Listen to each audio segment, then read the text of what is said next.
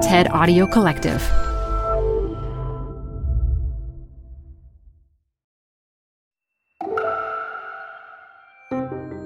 I'm Elise Hu. You're listening to TED Talks Daily. No one, at least not the vast majority of us, believes we are individually racist. And yet racial bias is real, and we can see the effects of racial disparities in housing or schooling or criminal justice. Today's archived TED 2020 talk from psychologist Jennifer Eberhardt unpacks how our brains are vulnerable to unconscious bias and what we can do to turn down the kind of bias that puts people at risk. Support comes from Zuckerman Spader. Through nearly 5 decades of taking on high-stakes legal matters, Zuckerman Spader is recognized nationally as a premier litigation and investigations firm. Their lawyers routinely represent individuals, organizations, and law firms in business disputes, government and internal investigations, and at trial, when the lawyer you choose matters most. Online at Zuckerman.com.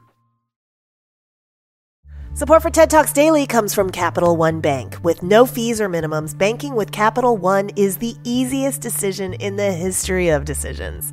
Even easier than deciding to listen to another episode of your favorite podcast.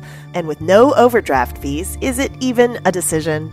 That's banking reimagined. What's in your wallet? Terms apply. See CapitalOne.com/bank. Capital One N.A. member FDIC. Some years ago, I was on an airplane with my son, who was just 5 years old at the time. My son was so excited about being on this airplane with mommy. He's looking all around and he's checking things out and he's checking people out. And he sees this man and he says, "Hey, that guy looks like Daddy." And I look at the man and he didn't look anything at all like my husband, nothing at all. And so then I start looking around on the plane and I noticed this man was the only black guy on the plane. And I thought, all right, I'm going to have a little talk with my son about how not all black people look alike. My son, he lifts his head up and he says to me, "I hope he doesn't rob the plane." And I said, "What? What did you say?" And he says, "Well, I hope that man doesn't rob the plane." And I said, "Well, why would you say that? You know, Daddy wouldn't rob a plane." And he says, yeah, well, I know. And I said, "Well, why would you say that?" And he looked at me with this really sad face. And he says, "I don't know why I said that. I don't know why I was thinking that." We are living with such severe racial stratification that even a 5-year-old can tell us what's supposed to happen next. Even with no evildoer, even with no explicit hatred. This association between blackness and crime made its way into the mind of my 5-year-old. It makes its way into all of our children, into all of us. Our minds are shaped by the racial disparities we see out in the world and the narratives that help us to make sense of the disparities we see. Those people are criminal. Those people are violent. Those people are to be feared. When my research team brought people into our lab and exposed them to faces, we found that exposure to black faces led them to see blurry images of guns with greater clarity and speed. Bias can not only control what we see, but where we look. We found that prompting people to think of violent crime can lead them to direct their eyes onto a black face and away from a white face. Prompting police officers to think of capturing and shooting and arresting leads their eyes to settle on black faces too. Bias can infect every aspect of our criminal justice system. In a large data set of death-eligible defendants, we found that looking more black more than doubled their chances of receiving a death sentence, at least when their victims were white. This effect is significant even though we controlled for the severity of the crime and the defendant's attractiveness. And no matter what we controlled for, we found that Black people were punished in proportion to the Blackness of their physical features. The more Black, the more death-worthy. Bias can also influence how teachers discipline students. My colleagues and I have found that teachers express a desire to discipline a Black middle school student more harshly than a white student for the same repeated infractions. In a recent study, we're finding that teachers treat Black students as a group, but white students as individuals. If, for example, one Black student misbehaves, and then a different Black student misbehaves a few days later, the teacher responds to that second Black student as if he had misbehaved twice. It's as though the sins of one child get piled onto the other. We create categories to make sense of the world, to assert some control and coherence to the stimuli that we're constantly being bombarded with. Categorization and the bias that it seeds allow our brains to make judgments more quickly and efficiently. And we do this by instinctively relying on patterns that seem predictable. Yet just as the categories we create allow us to make quick decisions, they also reinforce bias. So the very things that help us to see the world also can blind us to it. They render our choices effortless, friction-free. Yet they exact a heavy toll. So what can we do? We are all vulnerable to bias, but we don't act on bias all the time. There are certain conditions that can bring bias alive and other conditions that can muffle it. Let me give you an example. Many people are familiar with the tech company Nextdoor. So their whole purpose is to create stronger, healthier, safer neighborhoods. And so they offer this online space where neighbors can gather and share information. Yet Nextdoor soon found that they had a problem with racial profiling. In the typical case, people would look outside their window and see a Black man in their otherwise white neighborhood and make the snap judgment that he was up to no good, even when there was no evidence of criminal wrongdoing. In many ways, how we behave online is a reflection of how we behave in the world. But what we don't want to do is to create an easy-to-use system that can amplify bias and deepen racial disparities, rather than dismantling them. So the co-founder of Nextdoor reached out to me and to others to try to figure out what to do. And they realized that to curb racial profiling on the platform, they were going to have to add friction. That is, they were going to have to slow people down. So Nextdoor had a choice to make, and against every impulse, they decided to add friction. And they did this by adding a simple checklist. There were 3 items on it. First, they asked users to pause and think, what was this person doing that made him suspicious? The category Black man is not grounds for suspicion. Second, they asked users to describe the person's physical features, not simply their race and gender. Third, they realized that a lot of people didn't seem to know what racial profiling was, nor that they were engaging in it.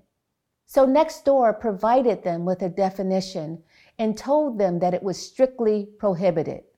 Most of you have seen those signs in airports and in metro stations, if you see something, say something. Nextdoor tried modifying this. If you see something suspicious, say something specific. And using this strategy, by simply slowing people down, Nextdoor was able to curb racial profiling by 75%. Now, people often will say to me, you can't add friction, in every situation, in every context, and especially for people who make split-second decisions all the time. But it turns out we can add friction to more situations than we think. Working with the Oakland Police Department in California, I and a number of my colleagues were able to help the department to reduce the number of stops they made of people who were not committing any serious crimes. And we did this by pushing officers to ask themselves a question before each and every stop they made. Is this stop intelligence-led? Yes or no? In other words, do I have prior information to tie this particular person to a specific crime? By adding that question to the form officers complete during a stop, they slow down, they pause, they think, why am I considering pulling this person over? In 2017, before we added that intelligence-led question to the form, officers made about 32,000 stops across the city. In that next year, with the addition of this question, that fell to 19,000 stops. African American stops alone fell by 43%. And stopping fewer Black people did not make the city any more dangerous. In fact, the crime rate continued to fall and the city became safer for everybody. So one solution can come from reducing the number of unnecessary stops. Another can come from improving the quality of the stops officers do make. And technology can help us here. We all know about George Floyd's death because those who tried to come to his aid held cell phone cameras to record that horrific, fatal encounter with the police. But we have all sorts of technology that we're not putting to good use. Police departments across the country are now required to wear body-worn cameras. So we have recordings of not only the most extreme and horrific encounters, but of everyday interactions. With an interdisciplinary team at Stanford, we've begun to use machine learning techniques to analyze large numbers of encounters. This is to better understand what happens in routine traffic stops. What we found was that even when police officers are behaving professionally, they speak to Black drivers less respectfully than white drivers.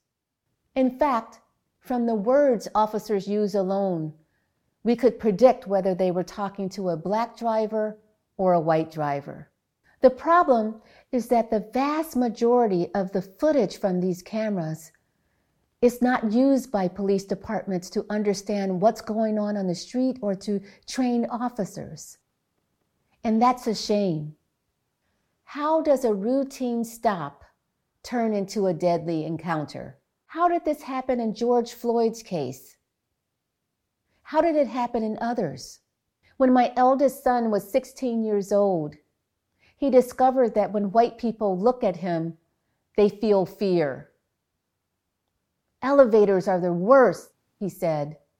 When those doors close, people are trapped in this tiny space with someone they have been taught to associate with danger.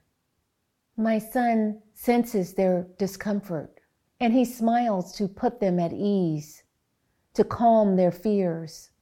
When he speaks, their bodies relax. They breathe easier.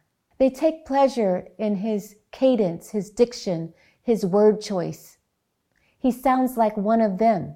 I used to think that my son was a natural extrovert like his father, but I realized at that moment in that conversation that his smile was not a sign that he wanted to connect with would-be strangers. It was a talisman he used to protect himself, a survival skill he had honed over thousands of elevator rides. He was learning to accommodate the tension that his skin color generated and that put his own life at risk. We know that the brain is wired for bias, and one way to interrupt that bias is to pause and to reflect on the evidence of our assumptions. So we need to ask ourselves, what assumptions do we bring when we step onto an elevator or an airplane? How do we make ourselves aware of our own unconscious bias? Who do those assumptions keep safe? Who do they put at risk?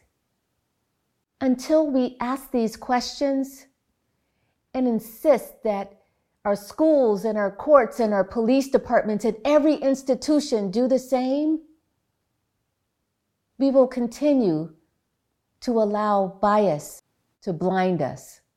And if we do, none of us are truly safe. Thank you. TED Talks Daily is hosted by me, Elise Hugh, and produced by TED. Theme music is from Allison Leighton Brown, and our mixer is Christopher Fazy Bogan. We record the talks at TED events we host or from TEDx events, which are organized independently by volunteers all over the world. And we'd love to hear from you. Leave us a review on Apple Podcasts or email us at podcasts@ted.com. PRX.